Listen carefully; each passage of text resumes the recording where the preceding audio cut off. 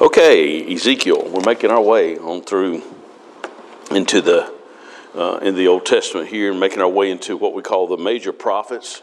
And this is the third of the major prophets. Ezekiel. There's Isaiah. We looked at a couple of weeks ago, in Jeremiah, and then Jeremiah's little small book right after he was, or actually while the city of Jerusalem was being destroyed after they had been taken captive, and the book of Lamentations. We looked at that last week pretty quickly at the end. So now we're in the book of Ezekiel. So there are 48 chapters in the book of Ezekiel, and the theme of it, we said there's a word or a phrase that we kind of look as a key theme through the book of each of the books we study, and this is the glory of the Lord is found 48 times in those chapters. I believe I counted that right, in the 48 chapters. But anyway, it's found a number of times in the chapters, and that's the theme of it. And then the phrase shall know that I am the Lord occurs 57 times there, where God says this and this and this happens, so they shall know that I am the Lord. And a lot of it has to do with their captivity, and some of it has to do with the enemy nations around them. And so, as I mentioned, these are the same books I've pretty much been using a good bit during our study. And so let's move on with our timeline. Ezekiel is a little bit later than Jeremiah. He's about 592 to 585 BC, roughly. And it's written during the time of captivity is when he writes. They're already in captivity, but he's in Jerusalem at times. And then there's a time later in the book where he's outside of Jerusalem, and he's there in captivity as he writes. And so he writes after they've already gone into captivity.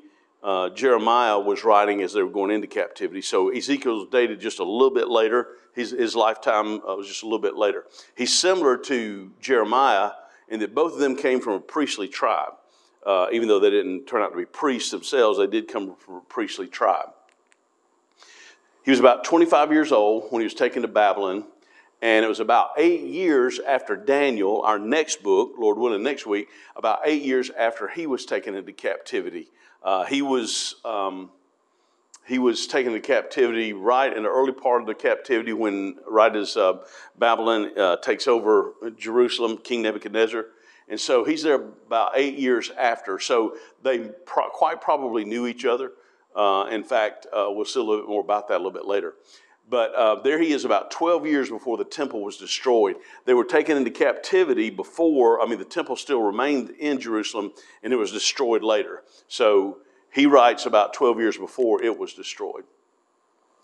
His ministry begins about 5 years after they arrived in exile, as we mentioned just a moment ago. So go with me to chapter 1, and let's look at the first two verses. That's got verse 2 up there, but let's look at verse 1 and 2. Now it came to pass in the 30th year and the 4th month and the 5th day of the month, as I was among the captives by the river of Chebar, that the heavens opened, and I saw visions of God. We'll get to those in a moment, but look at verse 2. In the 5th day of the month, which was the 5th year of Jehoiachin's, or Jehoiakim, if you want to pronounce it CH that way, Jehoiachin's captivity. So it dates it, and they'd been in Babylon in exile there for about 5 years.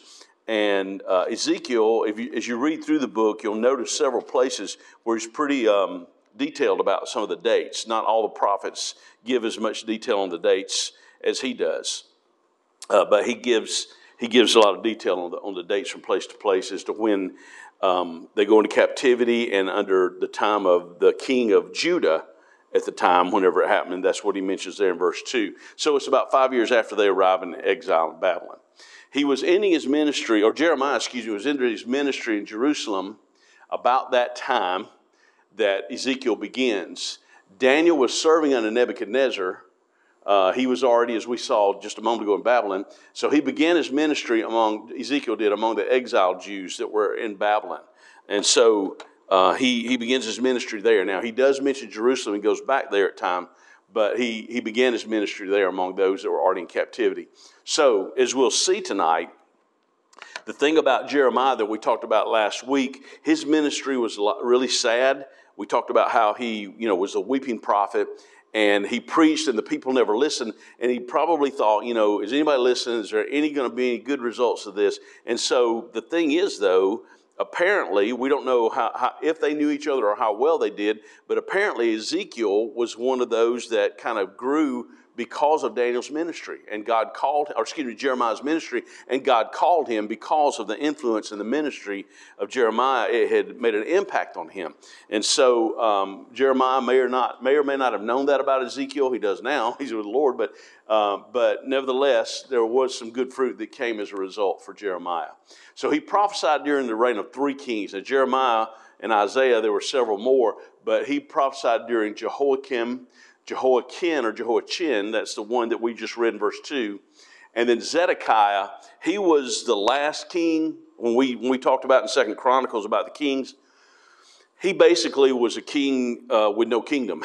They had already gone into captivity, but yet he was still king over Judah, even though most of them were gone. So he was king over like a disorderly group. They were really most of them in captivity, and very few remained in Judah. And so he prophesied. He was a prophet during the reigns of those kings. And as we'll see a little later, when we get to the minor prophets, Habakkuk, which is just a small 3-chapter book, he and Ezekiel both prophesied during the same time. And when we get to Habakkuk, we'll look at his audience, so to speak, at his congregation, so to speak, and talk about how similar, how different they were. But nevertheless, they prophesied during the same time. So, of course, like the others, it was written to the southern kingdom during their time of captivity. They were already in captivity.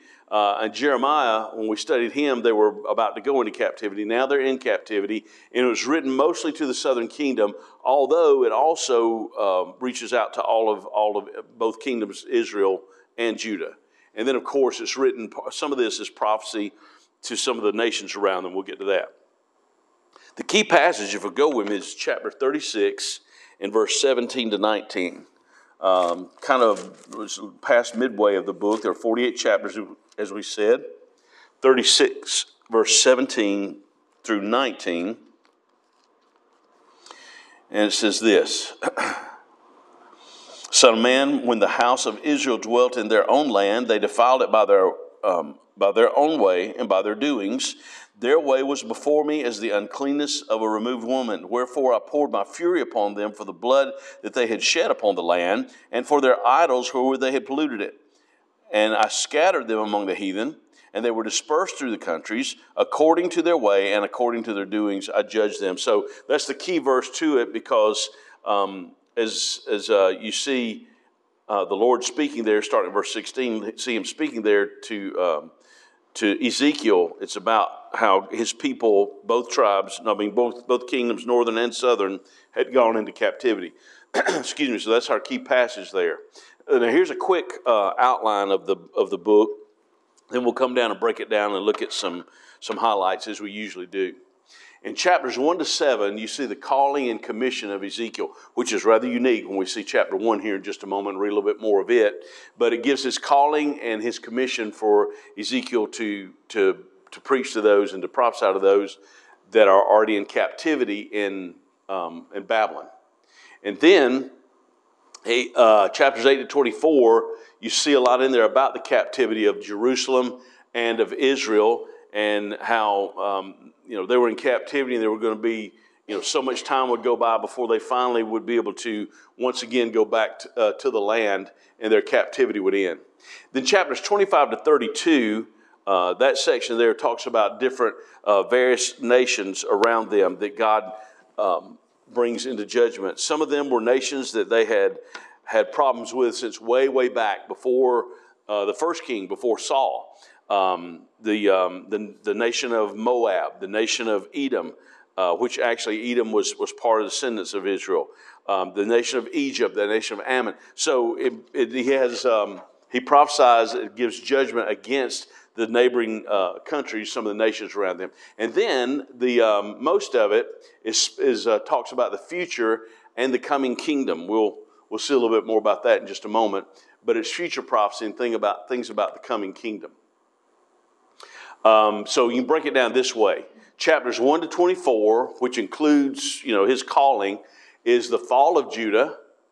Chapters 25 to 32, the foes or the enemies of Judah. and then 33 to 40, the future of Judah, and then there are, of course, 8 more chapters after that. But to break it down kind of in that way, a little bit more general way of breaking it down.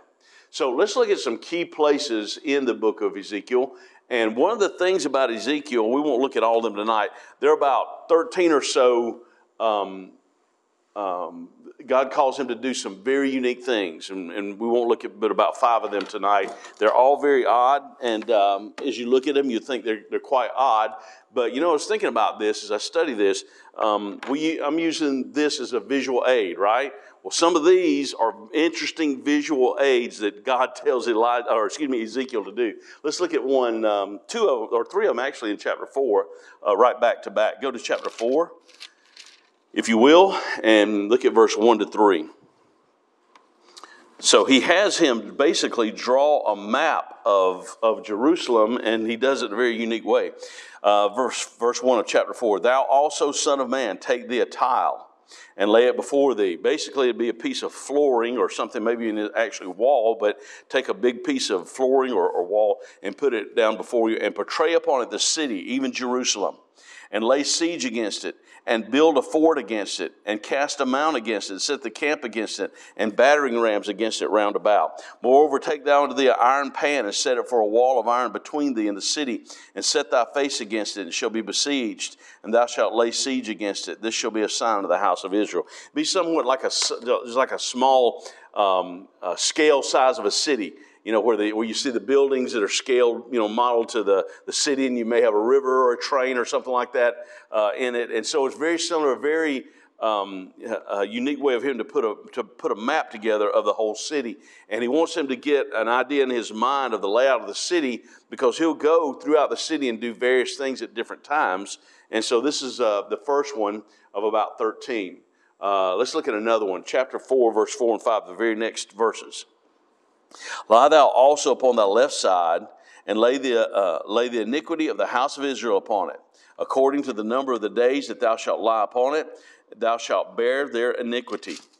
For I have laid upon thee the years of their iniquity, according to the number of the days, 390 days, so shalt thou bear the iniquity of the house of Israel. So for 390 days of their sin and disobedience throughout the years, he told him, lie down on your left side and do that for 390 days. Now, I'm sure he had to get up from time to time, as anyone would. But for the time, during the most time during the day, he would just lay that way for over a year, to be a visual to the city, to Jerusalem and to Judah, that he's there because of their iniquity of those years. So people that saw him, people that came to visit him, people that walked by him, would see him. What are you doing that for? This is why I'm doing this. And I'm doing this because of the iniquity of Israel. Chapter 4, verse 6. He turns over, but this side is less amount of time. He's on his right side this time. And when thou hast accomplished them, after that 390 days, lie again on thy right side. Thou shalt bear the iniquity of the house of Judah 40 days. I have appointed thee each day for a year. So, for 40 years, he had him to be on his for 40 days, representing 40 years. It's probably the years of wandering. I don't know, but it was about Israel and their history. Chapter 5. Let's move there. Chapter 5, verse 1 to 4. He was to shave his head and shave his beard. Thou son of man, take thee a sharp knife, and take thee a barber's razor, and cause it to pass upon thine head and upon thy beard, and take thee balances to weigh, and divide the hair. So as soon as he cut all of it, his hair, his beard, put it on a balance, like if he was purchasing something somewhere, and they balance it to know how much to charge, and weigh it on the balance. Divide the hair. Look what he does with it. Thou shalt burn with fire a third part in the midst of the city. He's to go right in the middle of Jerusalem and set a third of it on fire. However much hair it was, a third of it, set it on fire. That's an interesting thing. And then it says, when the day of the siege are fulfilled, thou shalt take a third part and smite it about with a knife. Take the rest of it with a knife and just cut it up with a knife. He had some strange things to do in his calling, didn't he? And a third part thou shalt scatter in the wind, and I will draw out a sword after them. And thou shalt also take thereof a few number and bind them in thy skirts. Of course, it would be what we know of is kind of somewhat like a woman's skirt, but it would be like a robe, basically. And he said, bind them in your skirt. And it says there in verse number 4, take them off, of them again, and cast them into the midst of the fire, and burn them in the fire, for there shall a fire come forth into all the house of Israel. So God had him do some strange visual aids for them to see that he was bringing judgment upon them. That's why they were going through all of this. That's why they were already in captivity. And the ones that were left in Jerusalem, they were given this visual. Since they wouldn't listen to the other prophets, they were given something visual to get their attention. One last one, and again, there's 13, so we're not looking at all of them, of course. Chapter 24, and this is really odd. Chapter 24. But it tells in here why he has him to do this one also. Chapter 24, verse 15. And the word of the Lord came unto me, saying, Son of man, behold, I take away from thee the desire of thine eyes with a stroke. Yet neither shalt thou mourn nor weep, neither shall thy tears run down. And he's talking about his wife. Forbear to cry, make no mourning for the dead. Bind the tire of thine head upon thee, and put on thy shoes upon thy feet, and cover not thy lips, and eat not the bread of men. So I spake to the people in the morning, and even my wife died. I did in the morning as I was commanded. And the people said unto me, Wilt thou not tell us what these things are to us, and what thou doest? And then he tells them in the next verses, the word of the Lord says this. So he was to not even mourn his wife's death. That is a strange thing, but God commanded him to do that. And the reason he did that was to show God's people how they never mourned over their sin, of rebellion against God, of disobeying God, of their idol worship. They never mourned over it. They didn't care. And so it was a visual aid for that. So Ezekiel never, to sum it up, he was given a very unique ministry of being a prophet and the things God called him to do. So let's look at some highlight places in this. Let's see, we're looking at a couple of Let's see. We're going to go just skip some of the chapters here and look at several things that are quite interesting. Chapters 1 and 10, they have a cherubim. I mentioned cherubim. Let me skip forward just a moment. And wheels. And then we're going to look at some other highlights. We're going to skip around. As you can see, we're certainly not going chapter by chapter. But go with me at chapter 1, and then we're going to skip to chapter 10 in a moment and read several verses here. This is quite interesting, and there's a lot of commentators have tried to figure all this out and try to take this and figure out what was going on here. But apparently, this is God's using this vision for Ezekiel as he calls him into the ministry. He shows him what's going on in heaven. Chapter 1, let's pick up at verse 4, if you will. And won't read the whole chapter. Let's just read down to verse 15, from verse 4. And I looked, and behold, a whirlwind came out of the north, a great cloud, and a fire enfolding itself, and a brightness was about it, and out of the midst thereof is the color of amber out of the midst of the fire.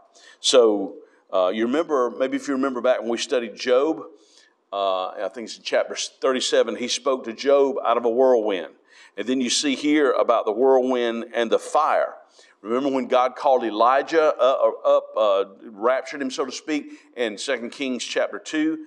When he took him up into heaven, he went on this chariot of these horses of fire and chariot, and it was taken up in that whirlwind. Remember that. So this is obviously something God uses to speak something very important. Verse 5, also out of the midst thereof came the likeness of 4 living creatures, and this was their appearance, and they had the likeness of a man. So let's look and see how these interesting creatures, as we'll see in a moment, they're called cherubim, how they're described. Verse 6, and everyone had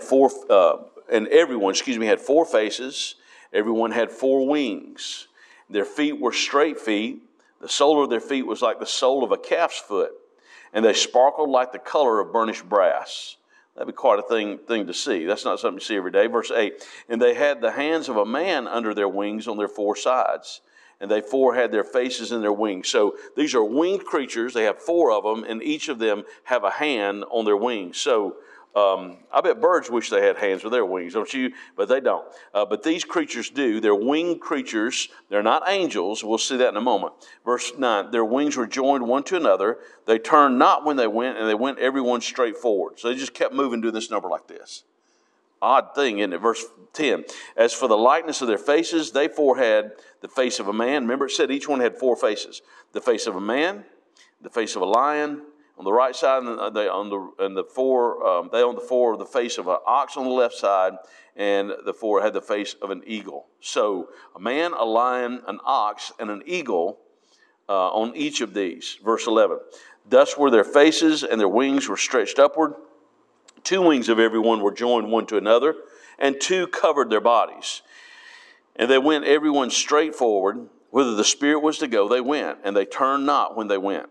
For as for the likeness of the living creatures, their appearance was like burning coals of fire, and like the appearance of lamps. It went up and down among the living creatures, and the fire was bright. Out of the fire went forth lightning. So apparently, these lights that burn like coals, it just kept the lights just kept going, flickering all up and down, moving. It looks like, according to this. Verse 14, and the living creatures ran and returned as the appearance of a flash of lightning. Verse 15, now as I beheld the living creatures, behold, one wheel upon the earth by the living creatures with his 4 faces. And then he describes more down through here about these. And as you read down through here, it mentions the wheels again. I'll skip for now to verse 20. Whithersoever the Spirit was to go, they went. Thither was their spirit to go, and the wheels were lifted up over against them, for the spirit of the living creature was in the wheels. So here you have living creatures that have wings and hands on their wings, 4 faces, and they have wheels. That's just an odd thing to think about.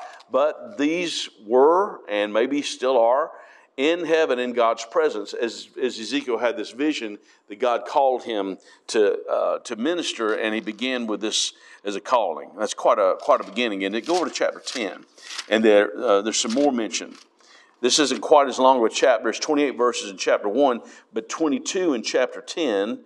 And let's read right now down from verse 1 to verse 7. Down to verse 9. Then I looked, and behold, in the firmament that was above the head of the cherubims. So these creatures in chapter 1, they're called cherubims. And in chapter 10, we see here, that's what they're called. We'll come back to that in a moment. There appeared over them, as it were, a sapphire stone, as the appearance of the likeness of a throne. And he spake unto the man clothed with linen, and said, Go in between the wheels, even under the cherub, and fill thine hand with coals of fire from between the cherubims, and scatter them over the city. And he went in my sight. Now the cherubim stood on the right side of the house when the man went in, and the cloud filled the inner court.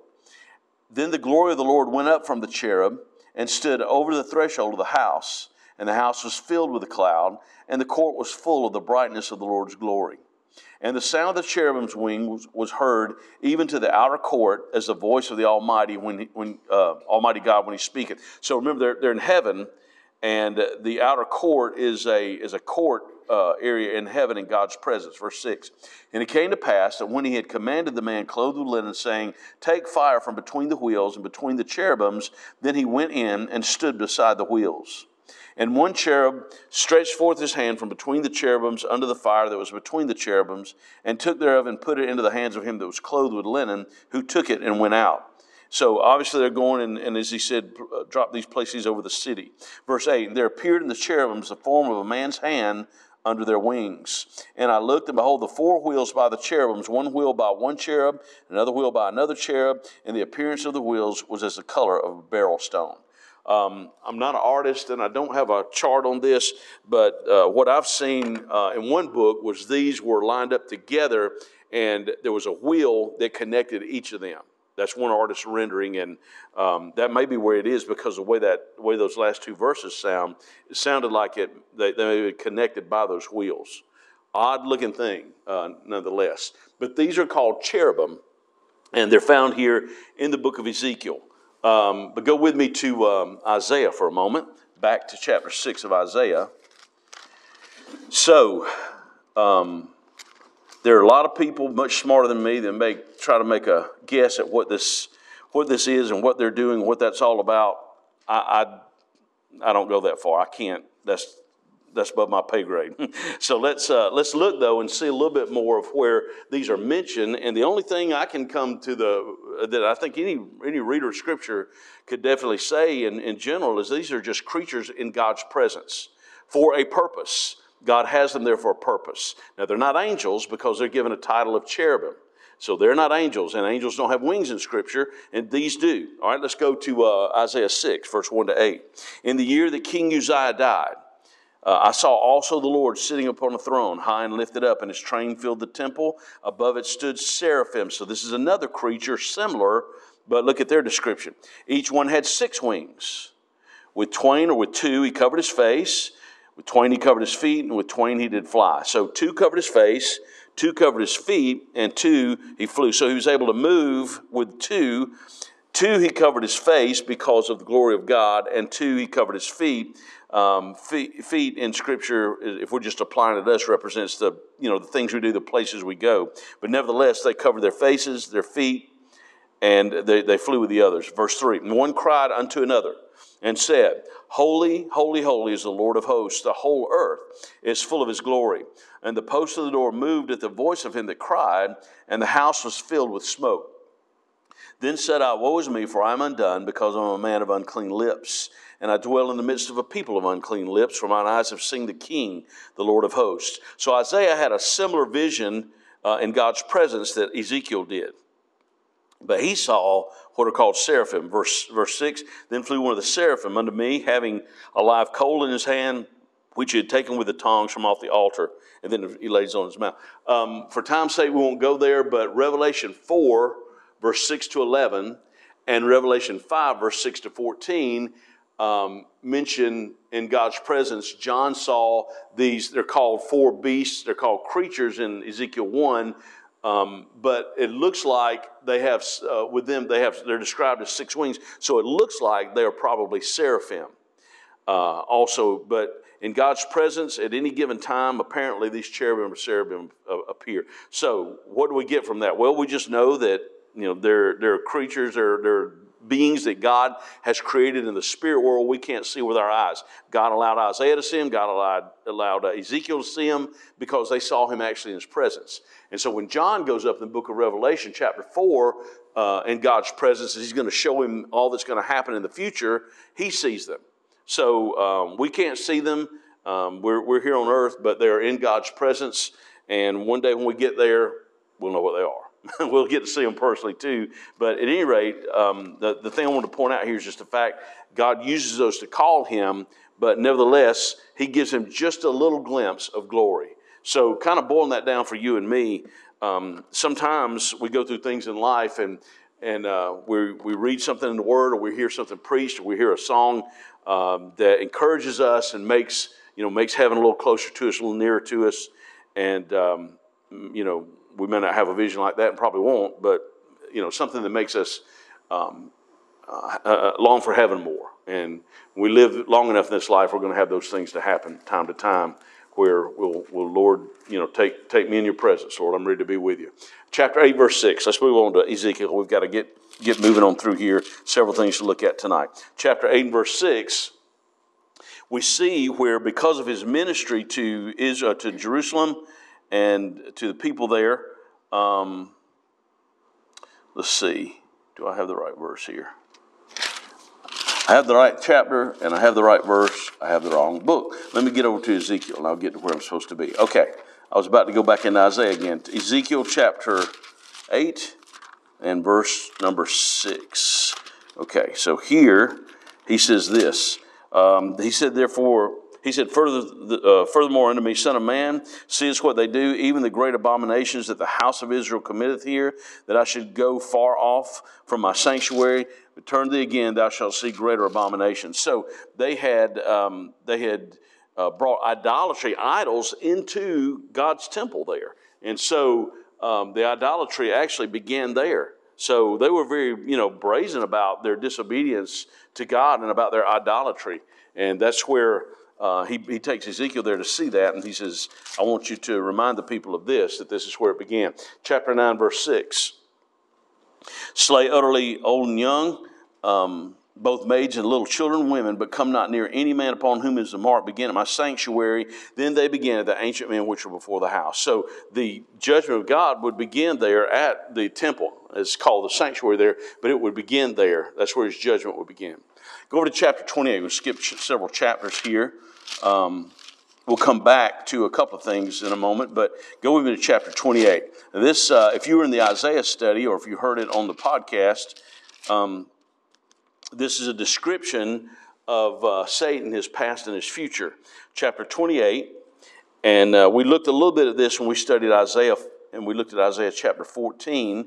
And so it says this in chapter 28, verse 11 of Ezekiel. Moreover, the word of the Lord came unto me, saying, Son of man, take up a lamentation upon the king of Tyrus, and say unto him, Thus saith the Lord God, Thou sealest up the sum, full of wisdom and perfect in beauty. So he gives this prophecy to the king of Tyrus, but even though he's talking to him, he's not talking about him. Remember when Simon Peter, when Jesus asked him, he said, Who do people say that I am? He said, Thou art the Christ, the Son of the living God. He said, Great, Simon, you're right. He said, Flesh and blood has not revealed that to thee, but my Father in heaven has revealed that to thee.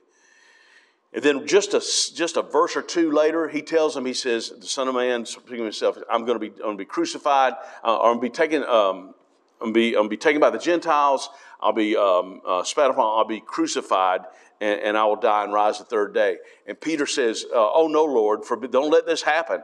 And what did he say to him when he rebuked Peter? Get thee behind me, Satan. So God, through Ezekiel, even though Ezekiel's talking to a king, we can tell who he's describing, because look at the next verse. Look at verse 11.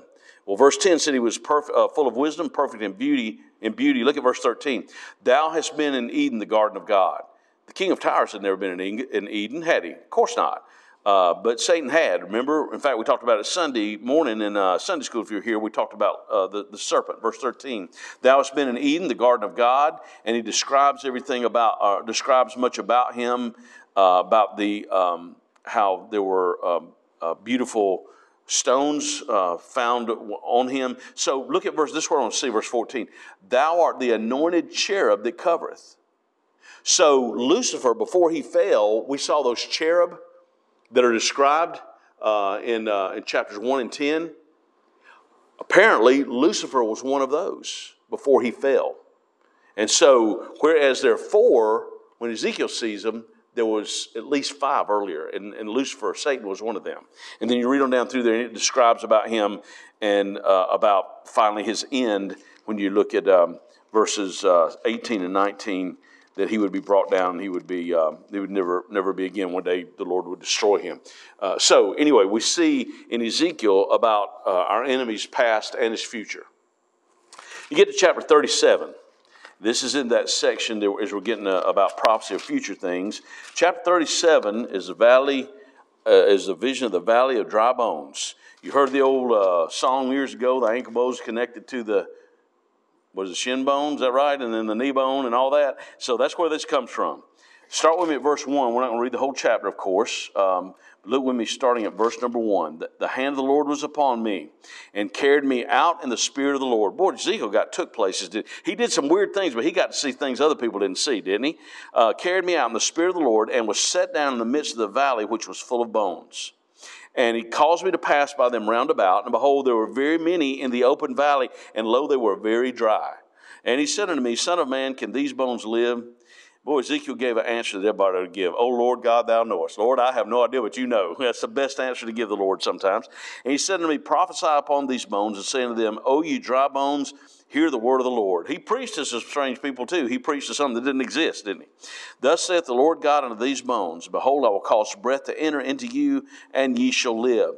And I will lay sinews upon you, and bring up flesh on you, and cover you with skin. I will put breath in you, ye shall live, and ye shall know that I am the Lord. So he was obedient. Verse 7, he prophesied as he was commanded. And all of a sudden, it says in verse 7, there was a noise, and behold, a shaking, and the bones came together, bone to his bone.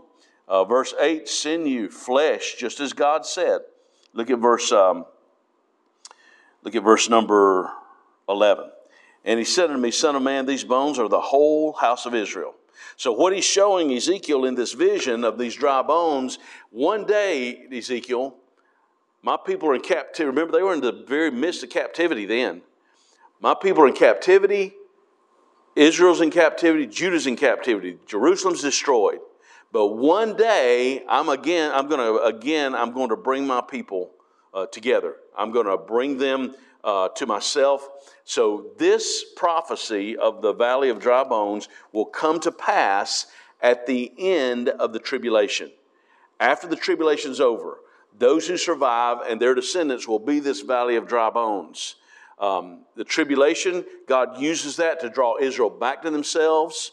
Many of them will not believe, but some of them will. And they will believe during the tribulation. They'll reject the mark of the beast. They'll make it through the tribulation, and they will have living bodies during the millennial reign of Christ. We'll come to that in the future in our study on prophecy on Sunday morning sometime in the future.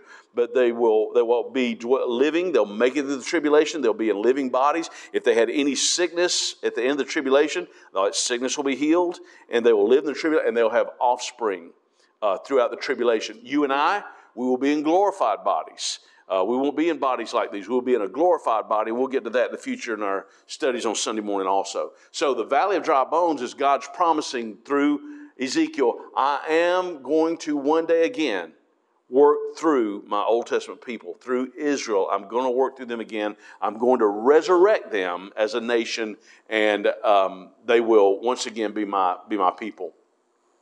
Chapters 38 and 39 are about Gog and Magog, battles I just put tribulation there, but one of those battles will be during the tribulation, and one will actually be at the end of it. It'll be at the end of the millennium. We'll get to that also in the future sometime. But anyway, the battles are described in those two chapters, 38 and 39. All right, just do some backtracking a little bit, and then we'll get into some more before we close this tonight. We've got a few minutes. Chapter 14, in two places here, Ezekiel mentions three of the Old Testament men that were heroes of faith. Ezekiel chapter 14 and verse number 14 and verse number 20. And he says this. He's speaking, the Lord speaking to Ezekiel.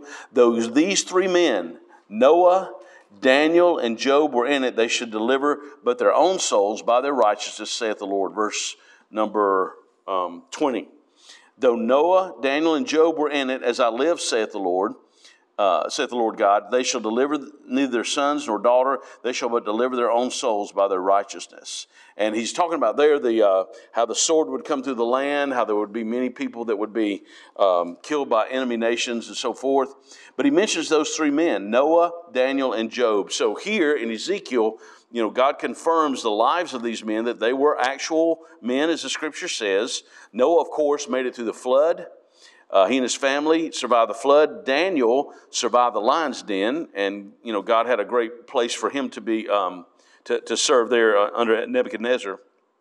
And Job, as we looked at him a few weeks ago, Job survived through many personal difficulties, health, family, all that he went through for a number of years, and then God restored everything to him. So he uses these three men for Ezekiel to realize and to know their faith and how God used them, and that the whole nation of Israel fell short, and Judah fell short of character of righteousness like these men had in their lives. All right. Few things on tune-up. Ezekiel's reverence and worship in chapter 1 and verse 28, when he saw those creatures that were described, we see he says this in verse 28, and the appearance of the bow that is in the cloud of the rain, so was the appearance of brightness round about. This was the appearance and likeness of the glory of the Lord. And when I saw it, Ezekiel says, I fell upon my face, and I heard the voice of one that spake. Ezekiel was very reverent in his worship. He fell on his face. He knew that worship wasn't about him. It was about the Lord. And so his focus was upon the Lord and what he was saying to him and what he was telling him. Chapter 3, verse 15 to 20 tells us the importance of telling others, giving them the good news. And we can apply it, of course, when it comes to the gospel. And it says in chapter 3 that he was sent out to warn the wicked. Look at verse Pick up at verse number 20, if you will. And again, when a righteous man doth turn from his righteousness and commit iniquity, and I lay a stumbling block before him, he shall die, because thou hast not given him warning. He shall die in his sin, and his righteousness which he hath done shall not be remembered, but his blood will I require at thy hands. You read through that section, you'll see the importance of warning the wicked, and Ezekiel's ministry was that very thing, was to warn. And then in chapter 13, in verse 10 and verse 16, while Ezekiel was preaching, apparently there were some false prophets throughout the city of Jerusalem. Now, God had called him to go, now I want you to preach to my people. Tell them, those that remain in the city, that yes, you're here in the city when everybody else is in Babylon, but destruction's coming. And yet there were those who were saying the very opposite. Look at verse 10 of chapter 13. Because they have seduced my people, saying, peace, and there was no peace, and one built up a wall, and lo, others daubed it with untempered mortar. Skip over to verse number, verse 16. To wit, the prophets of Israel, which prophesy concerning Jerusalem, and which see the visions of peace for her, there is no peace, saith the Lord God. So obviously there were some that were telling people what they wanted to hear, that there was going to be peace, when God sent Ezekiel to say, no, there's not going to be any of that at all. And Paul talks about in 2 Timothy 4 about those that in the last days will have teachers, or will look for teachers with itching ears. They want to hear what they want to hear. The book of Ezekiel contains more prophecies concerning the millennial reign of Christ than all other prophecies combined, all the other Old Testament prophets combined. That's quite an amazing thing. When we studied Isaiah, remember we talked about where the wolf will lie down with the lamb, would lie down with the lamb. We talked about that in Isaiah, and it talked about how the desert would spring forth and blossom as a rose. So Isaiah has a lot in there about the millennial reign of Christ, how he will restore the earth to the way it once was before sin came in. And so he does it more from what we would think of the physical effects, the geography. He talks about the animal kingdom in life and how they will no longer devour each other. And he talks about the beauty of what the earth will look like. But Ezekiel talks about it more from the aspect of the king reigning, and more of the aspect of his kingdom during the millennium, part of which will be the temple that will be built. But he contains more prophecies about the millennial reign to come than any of the others, or all the other Old Testament prophets combined. So when you get to chapters 40 to 48, this is kind of where we left off. This whole section is about the millennial reign of Christ.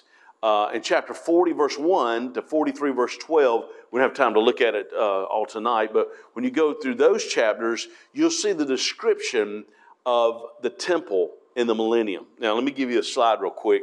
So, right now, and probably Sunday morning, we're going to start we're going to come back to our prophecy study and begin to look at the tribulation. So, if you can see, you may not be able to see this or read it because of the size or something. On the left, you have the present church age where we're at now. That first line, vertical line there, is the rapture of the church, and then the tribulation begins. I borrowed this from David Jeremiah. I hope he doesn't mind. The tribulation begins for 7 years. And the first half of it will be somewhat peaceful. The second half will be just total destruction, just one thing after another. So, at some point, at the time or right after that the church is raptured, the temple will be built in Jerusalem. There's some people say, well, it may start before the rapture, and it might start before the rapture. There's nothing to say that it won't. But the temple will be rebuilt. I've mentioned this to you many, many times in different studies. There is there's a website and a Facebook. There's a group in Jerusalem called the Temple Institute. They've already worked on and already making the priestly robes, all the priestly garments. The only thing they don't have is the Ark of the Covenant, that at least they don't let people know about. But they have everything else in place. They're looking for the perfect red heifer. The reason the red heifer is back in the book of Leviticus or Numbers when we studied that in our study. There's a prophecy, there's a verse in there that when the tabernacle was dedicated, and then later the temple, the first offering to dedicate that temple is from a perfect specimen of this, of a red cow, of a heifer, of the perfect specimen. And so they're working on getting that genetically the perfect specimen of that red heifer. And they're getting pretty close from the things I've been reading. So I'm not going to say they're going to start building tomorrow or the next day or the next month. But what I'm trying to say is they do have things ready for it. And when they start to build the temple, it could be before the rapture. It may be right after the rapture, which is what I think will happen personally. But the temple will be built in the tribulation. Sacrifices will start back for a period of time. But this temple, even though Israel's going to think, we finally got it. We've got our temple. Our Messiah is going to come back. It's actually the temple of the Antichrist. Because he will go into the temple. He will declare himself as being God. And that's when the peace that he makes with Israel, is when the peace treaty will be broken. And he'll declare to be God. And he'll declare that everyone worship him. And so that temple that they think they're building to bring the Messiah, it's really going to be a temple for the Antichrist in that sense. And he'll come in and he'll desecrate the temple. We'll talk about that. This is an advertisement for the book of Daniel next week, okay? And so the temple will be rebuilt. But that temple, like everything else, at the end of the tribulation will be destroyed, and there will be a temple built for the millennial reign of Jesus Christ. Now that temple is not for sacrifices for sin. There will be sacrifices offered up, but those will be sacrifices for worship. That, remember we just talked about how the dry bones and the Jews that will live in bodies, human bodies throughout the tribulation, they will worship in the temple. Now we may go there, we may observe things, but that's not going to be for us. Why? Because we're already in glorified bodies with our Savior. We're going to already be with Him. But they will go back to worship at the temple. Not sacrifices for sin. Jesus already paid for that. But they will worship in sacrifices of thanksgiving and offerings of praise and worship. And so the temple will be rebuilt. And those chapters, 40 to about half of 43, describe that. And then the worship in the temple from 43:13 to 47:12. And then chapters 47:13 to the end of it, it gives the allotment for the 12 tribes of Israel. So when Jesus comes back, when Ezekiel's living at this time, the kingdom's divided. Both kingdoms have gone into captivity. Israel to Assyria, Judah to Babylon. They're still separated. They're still divided. Many have gone back to the land. Many have not, but many have gone back to the land of Israel now, but they're there in unbelief.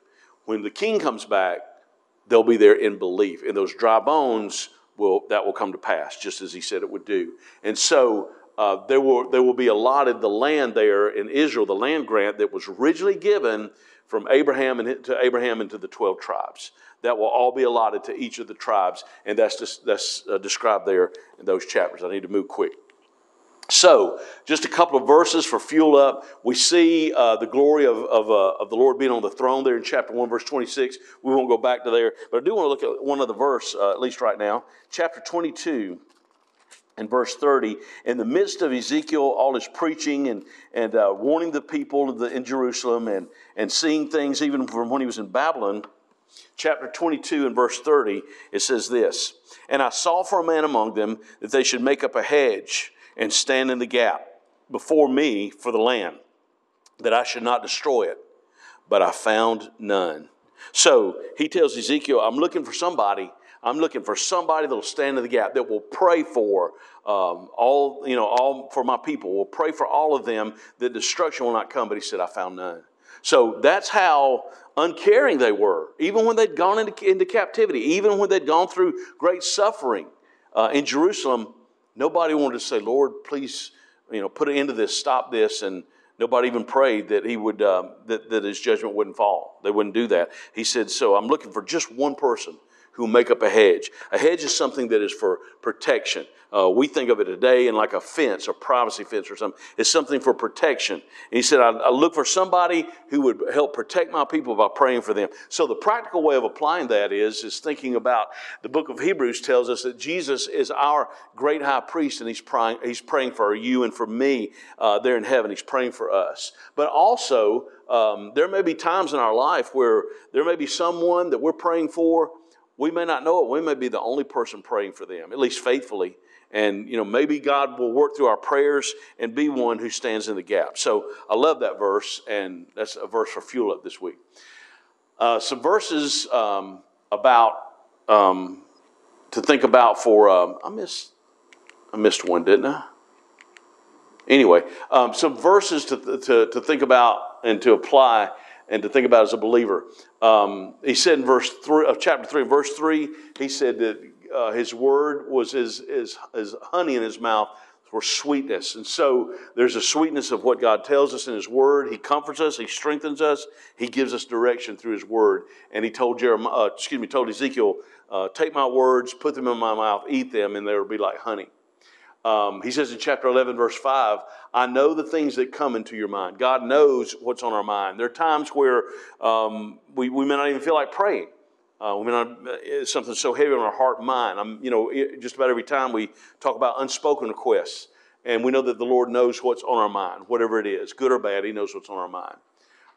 Chapter 18, verse 20, the soul that sinneth, it shall die. A great verse to use for witnessing and telling, giving the gospel to people that we're all sinners.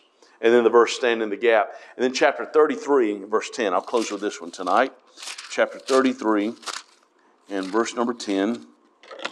Therefore, O thou son of man, speak unto the house of Israel, thus you speak, saying, if our transgressions and our sins be upon us, and we pine away in them, how should we then live? Not very well. We want, God encouraged us in his word to keep short accounts with him and to confess our sins and confess our sins when we disobey him and displease him. So we'll stop there for tonight. Ezekiel, a lot in there, and we didn't get through all of it even, but a lot of it in there tonight. A lot of prophecy, things to come. Any questions or anything before we close in prayer? Or input or anything? Okay, well, let's stand and close in prayer. Lord willing, next week we'll be in the book of Daniel. That's another one of my favorites. I look forward to Daniel, and it's 12 chapters, but there's a lot in there, and we'll look forward to having a good time in Daniel. Let's pray. Thank you, Father, for your word tonight. Thank you for what we learned from Ezekiel and the prophecies you've given him. And Lord, as we read through the book of Ezekiel, we see so many things that you told him to do. Some to our minds, very odd things. But he did that because he was obedient to you. He loved you. But we know that they were for your people to see a way of seeing with their eyes, to get their attention, to think about the words that you would have them to understand. The words of prophecy through Ezekiel. And we thank you for the life he lived, his love for you. And Lord, we pray that you'll help us as we continue in all of your word to learn from it and grow in grace and knowledge of our Savior. Pray that you'll keep us safe as we leave from here tonight. We ask it in Jesus' name. Amen.